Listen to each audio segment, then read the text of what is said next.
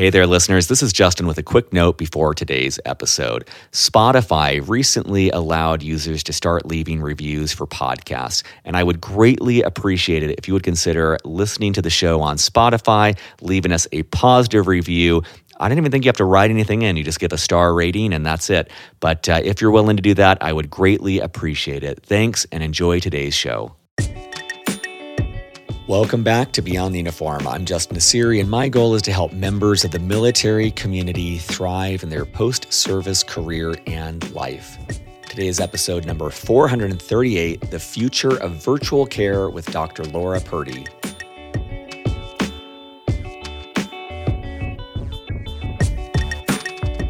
Anyone who's getting out of the military and adopting a civilian brand, to use the term brand, which is just a word for how you are represented and what you stand for and what your personal mission statement is.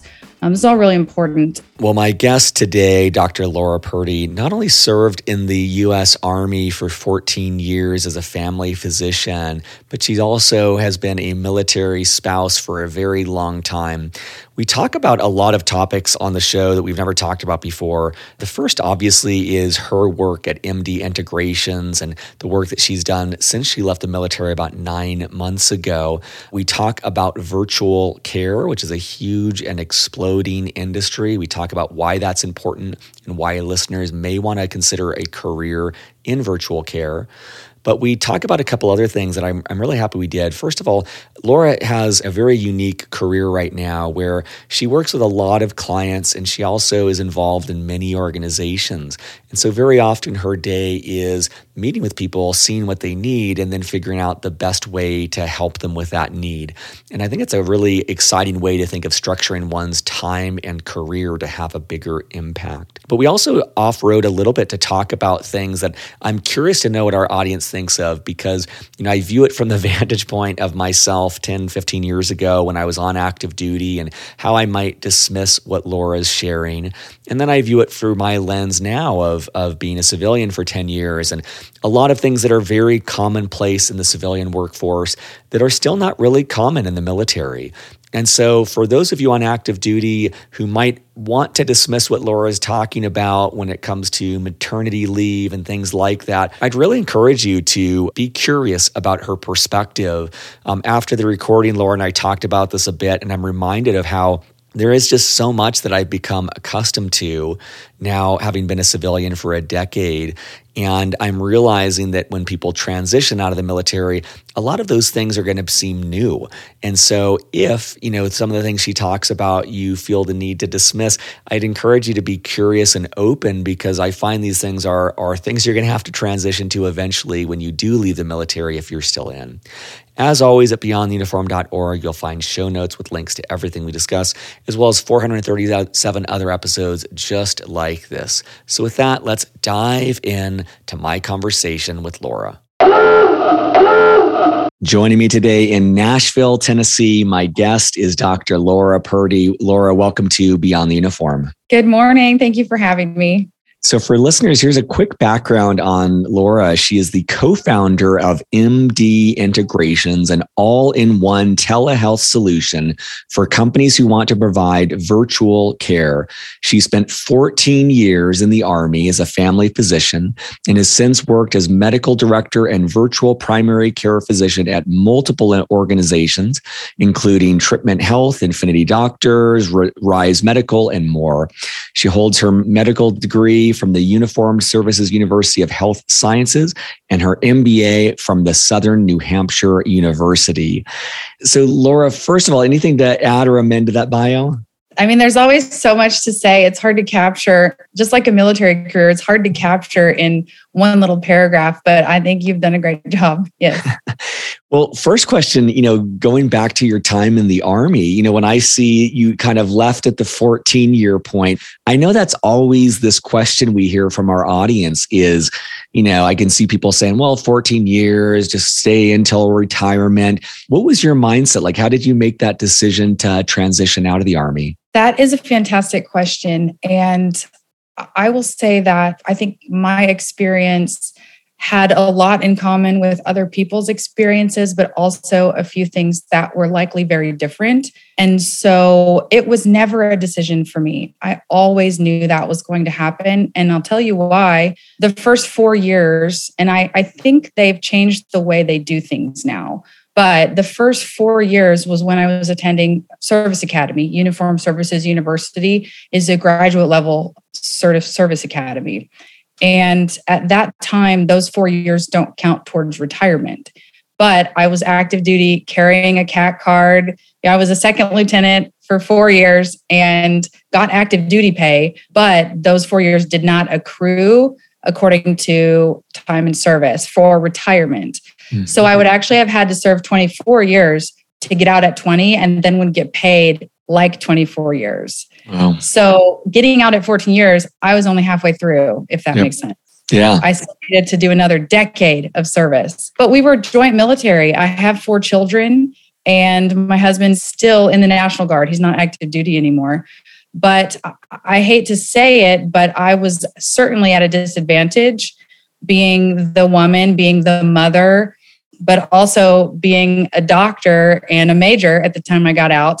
I would say a senior major. I was 1 year away from my zone. Either way, it was time to think about promoting. I was always the one who had to bear the brunt of the childcare, who got the short end of the stick, if you will, when it comes to things like pregnancy. I had to still go to meetings when I was in labor, even though my husband never had to do that. I mean, it was very clear we don't see it that way. And he did not see it that way. The military is who saw it that way. Yep. And if you're listening to this and you know us, you'll be nodding your head and saying, yeah, she's right. She did have to go to meetings every single time she was in labor. And she did have to take her kids to formation at 5 o'clock in the morning, because how do you get a babysitter that early? And it's hard. And so it was never a question. I was always going to be done as soon as my commitment was up.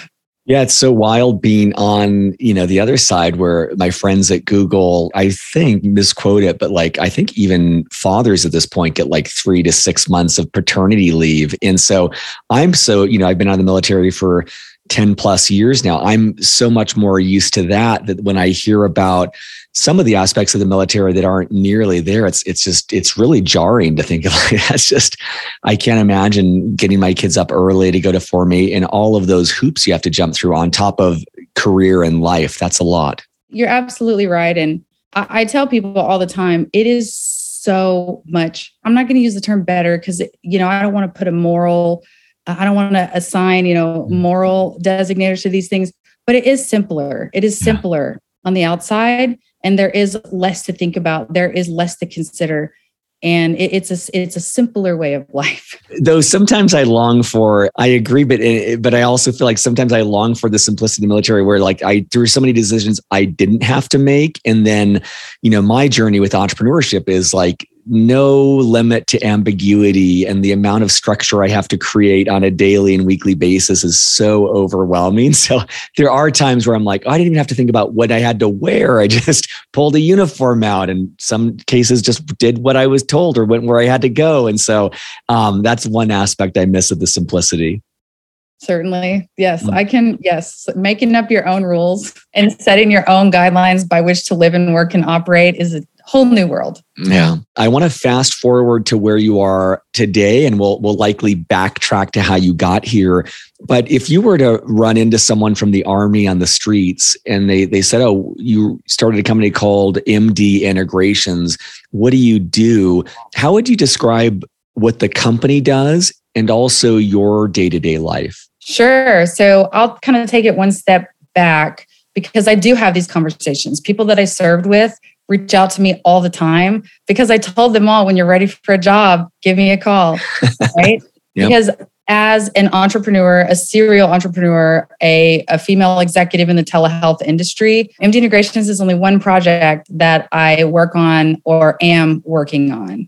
And so the opportunities are endless.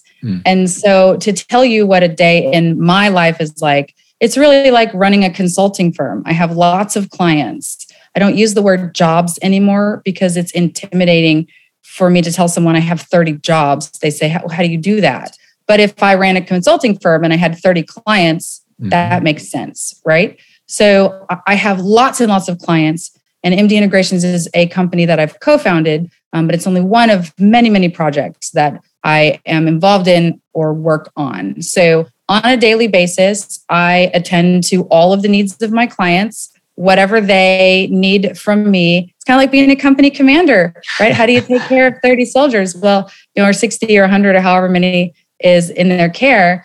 Just meeting the needs as they come across my desk throughout the day, whatever that is, whether it's a prescription for a patient or advice on how to structure some operations or advice on an ethical issue or structuring a clinical framework for a new treatment type or navigating the corporate practice of medicine laws in the various states, which is a bear. If you've never looked at that, it's intense. And so my day-to-day life involves navigating through the different clients that I have, helping to meet the needs and streamline the overall functioning of the various projects that I have working on at any given time. Am I tracking right that it's almost like you have these relationships with these clients and then it's kind of like based on what they're needing, you're deciding, okay, which of the organizations that I'm involved with, does it make sense to solve this problem? So it might be MD Integrations, but it might be some other company that you've started or kind of organization you're a part of? Certainly. Yep. I mean, that's exactly how it works. So I'll use my former first sergeant as an example. I'm currently talking with one of my former first sergeants who I would say now is a very good friend, who is a phenomenal operator, right? Operations, organization, slide decks, and things like that. She's looking for a job. MD Integrations doesn't have a job that would suit that skill set right now, but there are lots of other companies that do. And so working with her to find a place where she would have a good fit. And also that I can perhaps still be able to be there working closely with her, because transitioning is really hard. Making that shift, it can be hard. Learning how to, if I could say, be normal, learning how to be a civilian or be a lay person is hard. And so there's opportunities everywhere.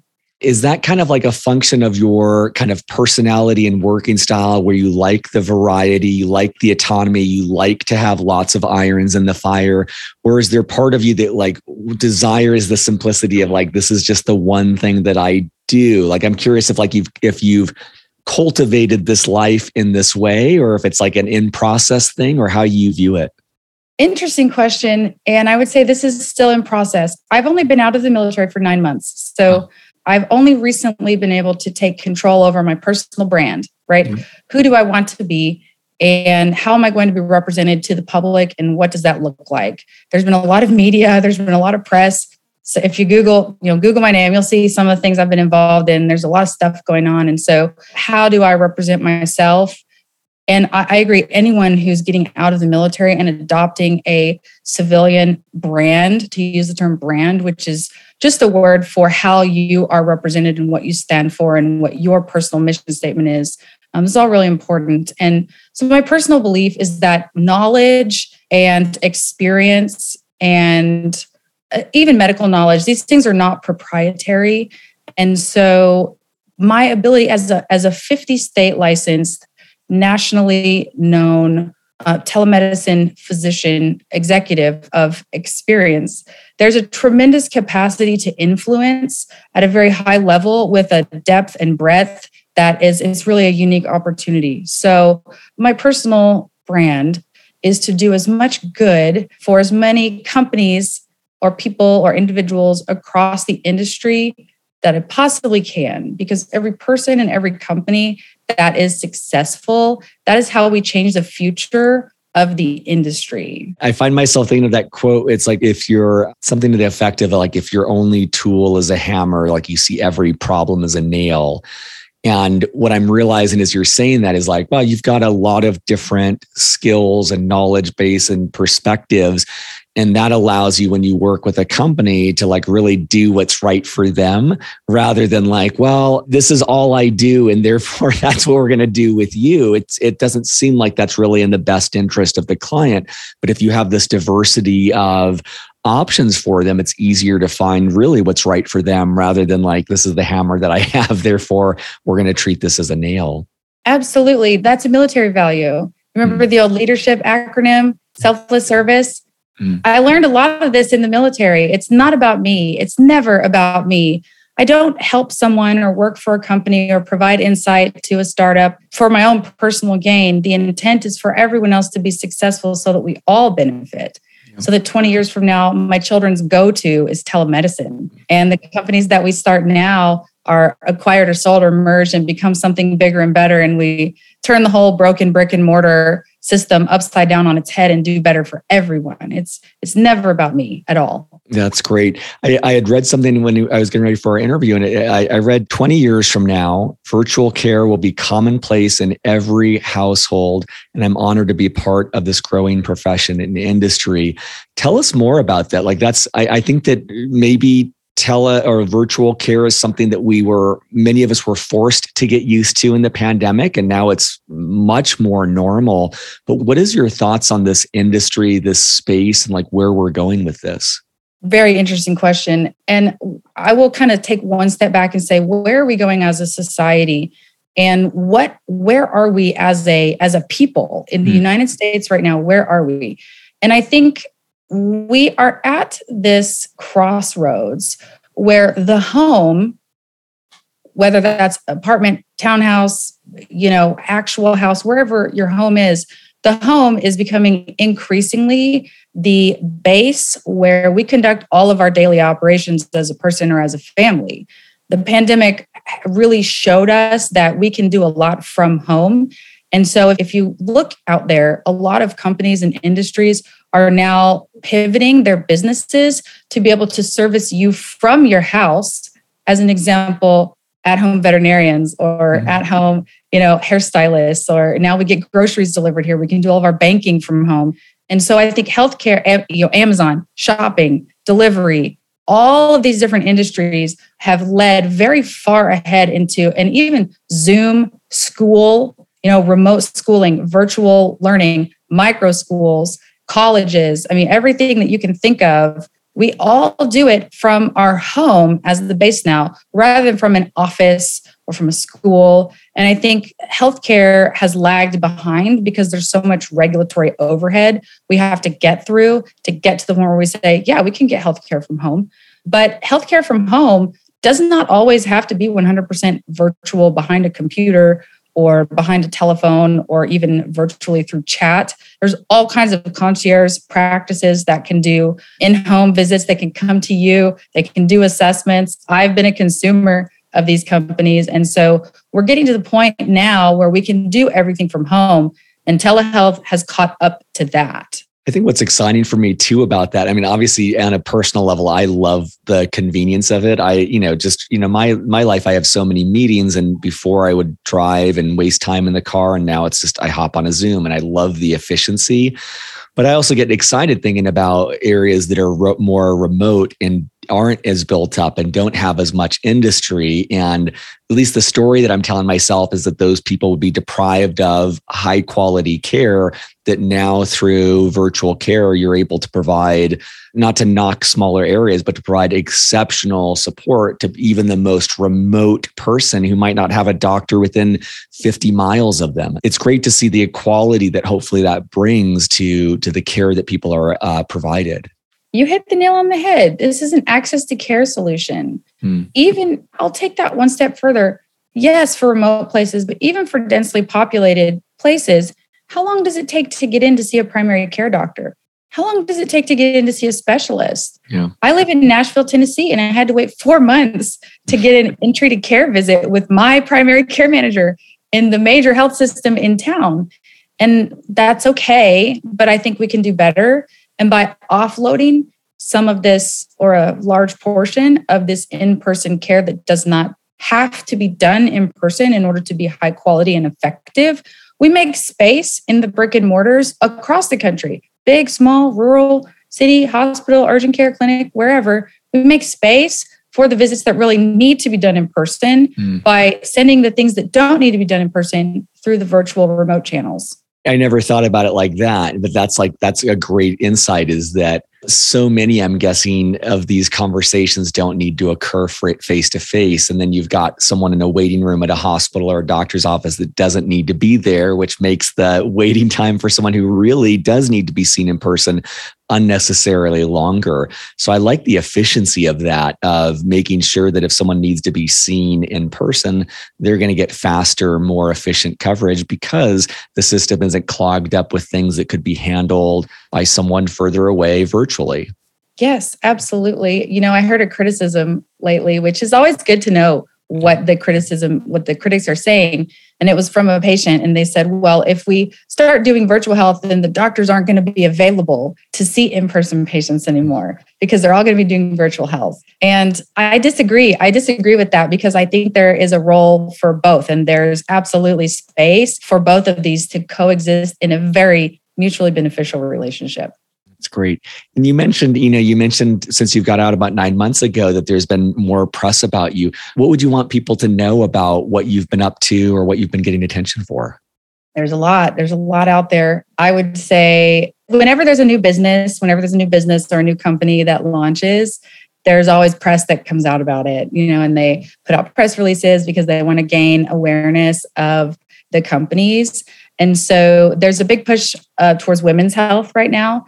And so if you're interested in learning about women's health or working in women's health or furthering the cause of progression and progress in women's health, take a look at some of the articles that are out there. You'll see my name on them, just Google, you'll see it. But there's a big move towards women's health, and we're looking for people to help. We're looking for folks to get involved. And if you're a woman and you're dissatisfied with the care that you're getting right now, just know that the virtual health space is really opening the doors and providing a lot of opportunities for women to get a better access to healthcare than what they're getting in person right now.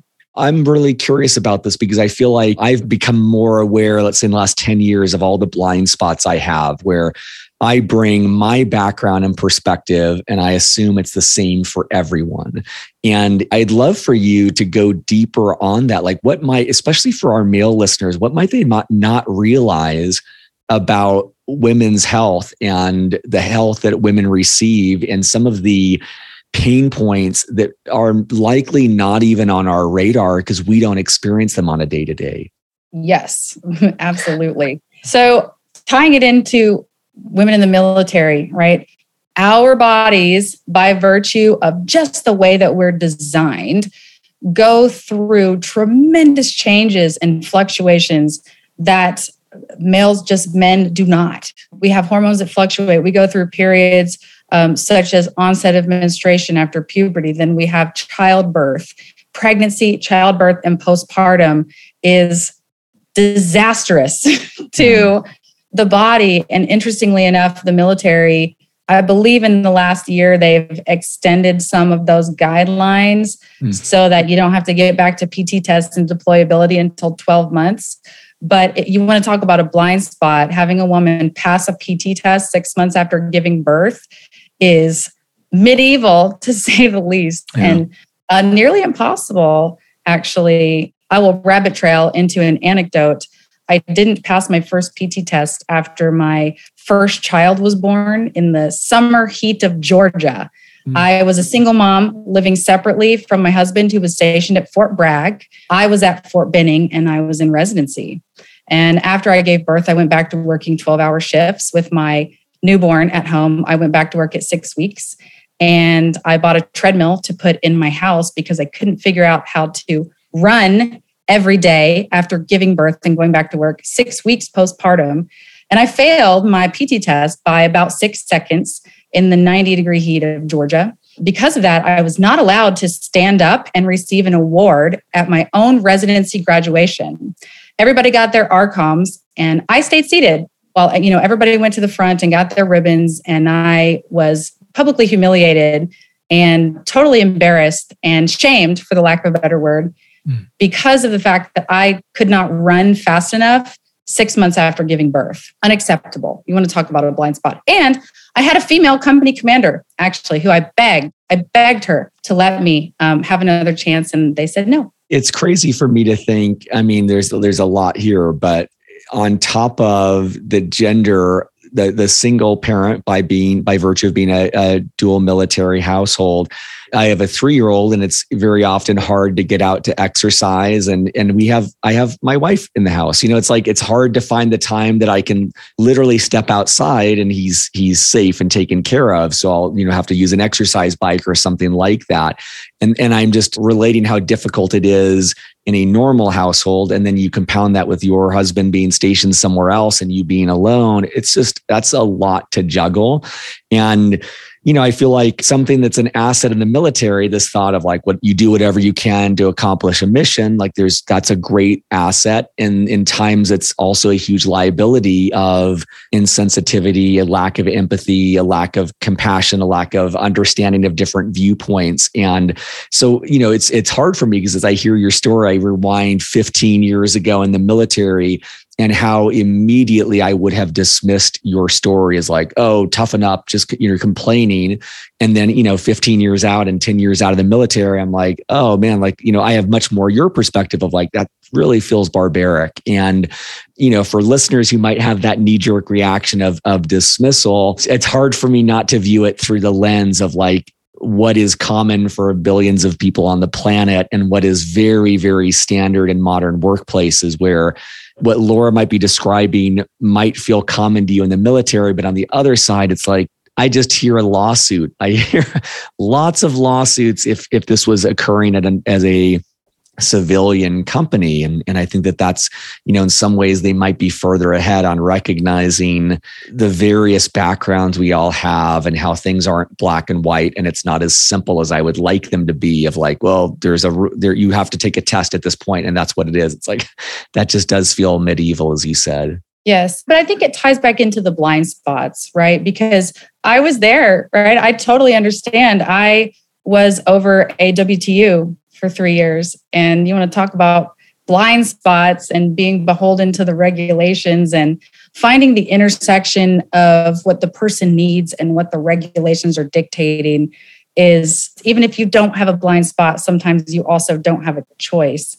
Mm-hmm. But I do think that as a military, as a society, as a telehealth industry, we are moving in a direction that diverges from those blind spots. And we're getting to a point where we're starting to uncover some of those and make positive change. As you're saying that, I'm realizing, another example of virtual care, and correct me if I'm misinterpreting this, but it's like, if I live in an area with one doctor, that's what I've got. And everyone has specialization. And so someone might not be specialized in my needs or what my background is. And so when we start to expand this to a national level through virtual care, I'm able to get more precise solutions for me as a unique individual. And that's exciting to think of like how that unlocks people of all sorts of different backgrounds getting exactly the care that they're needing rather than like a one-size-fits-all approach. That's a really important point that you are touching on there, because one of the questions that providers and nurse practitioners and PAs and doctors or even patients ask is, how do I know where I go? What service do I use? What company do I align with? And the answer is, whichever one you want. You have the freedom looking at virtual health as a consumer or a employee or worker or a contractor.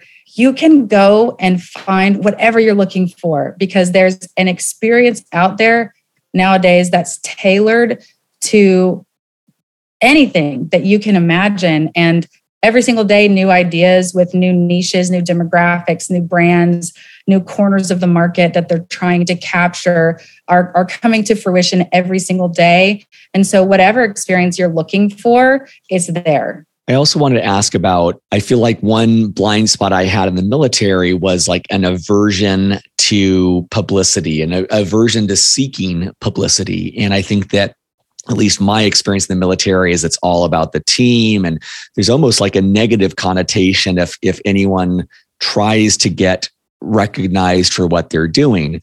And then, timeless times on this podcast, I hear from people where that's a real problem when they go and they're applying to a business and they're interviewing, they have to advocate for themselves, or even more exponentially so in entrepreneurship, where it's so hard to get noticed and you really have to do a lot of work to get publicity and to get recognition and to get noticed. And that's almost vital to stay in business. And, hearing that you've had now in this last couple of months, a lot of recognition. Do you have any advice for the mindset shift that was necessary to be okay with that?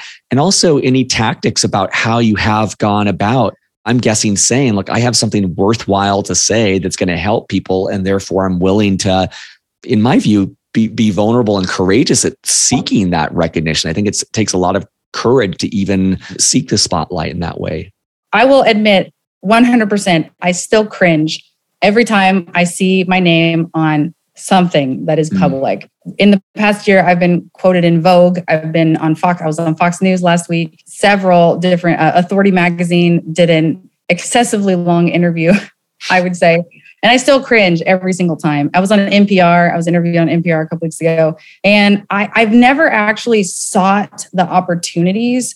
But what has happened is, as a subject matter expert, publicity is marketing. And so I've had to come to the understanding that it's not about me. It's never about me. And I assure you that the things that are posted or the things that are said are edited, they're prepared, they're coached. It's not just an unscripted Laura giving comments to Vogue magazine. There's always some help involved, because at the end of the day, again, it's not about me. It's about the company that I'm affiliated with or I'm representing on behalf of.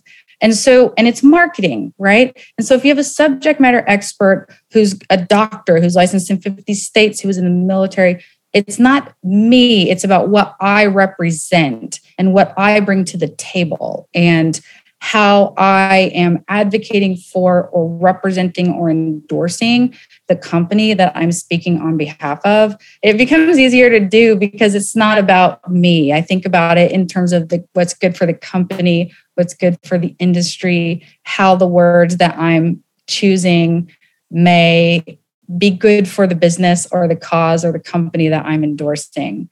But I do still cringe a little every time I see my name on something. I love that admission, but I also love that perspective of like, you're doing it in service of the mission. You're doing it in service of the organization. And I look a lot at like Steve Jobs and Elon Musk. And I'm like, well, when you have a leader who's willing to be a lightning rod, that attracts attention. And my experience is it's actually really hard to get attention. Like, it's really hard to slice through the noise.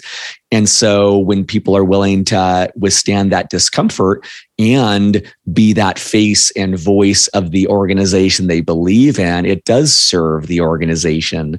And I feel like they'll often get judged as self-serving. But what you pointed out to me resonates. It's almost always done in service of something bigger than yourself. And most people don't enjoy it. Most people are not seeking this out. And it's cringeworthy to see your name or to hear your voice or whatever it is.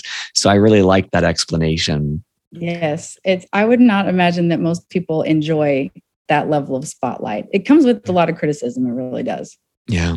I always like to keep the last question a little bit open-ended. And when I'm interviewed, there's so often like I'm sitting on a gem or sitting on knowledge, and then the person just never asks and draws it out. And so I wanted to make space for anything that we didn't cover that you think might help military veteran audience thinking about their career, maybe someone considering a career in virtual care, or just anything else that you'd like to share with listeners that we didn't cover.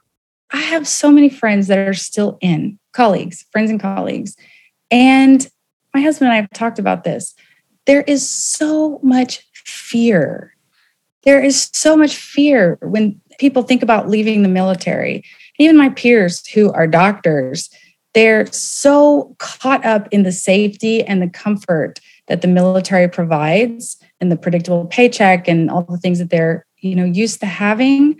But there's so much fear. And I just want to tell everyone listening, do not be afraid.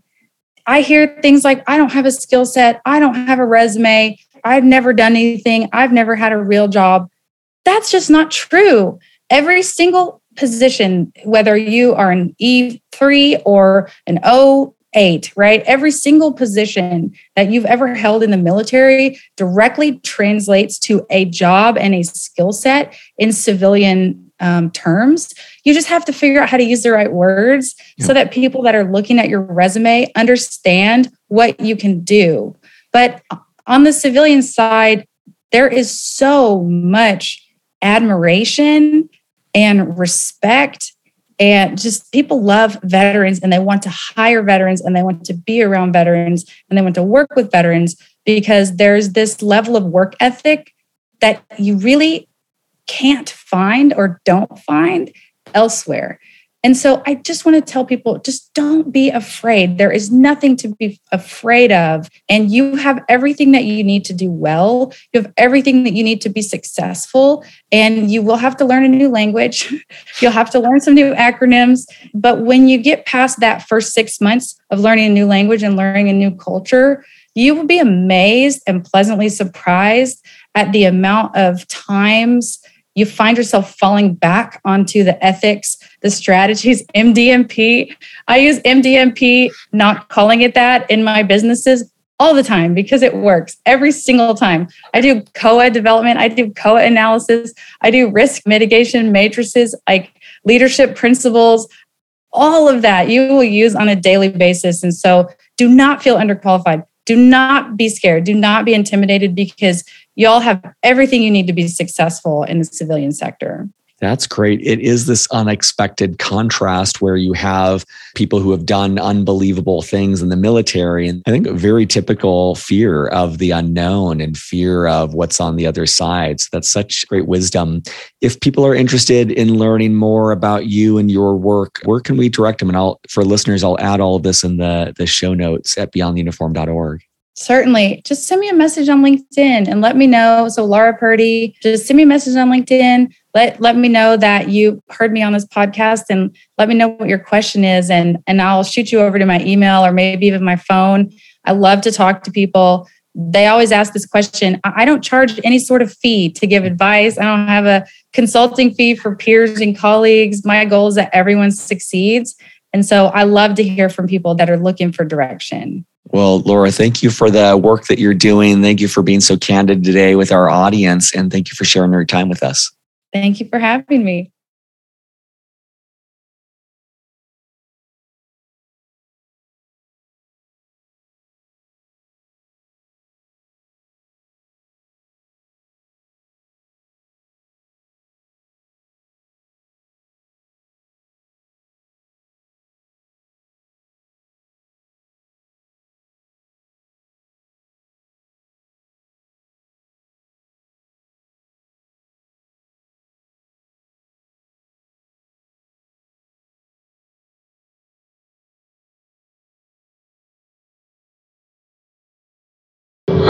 Surface.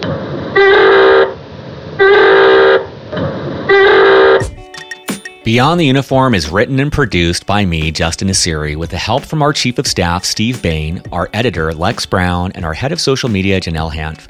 We are an all-volunteer organization and would greatly appreciate your help in any of the following ways. First of all, spread the word.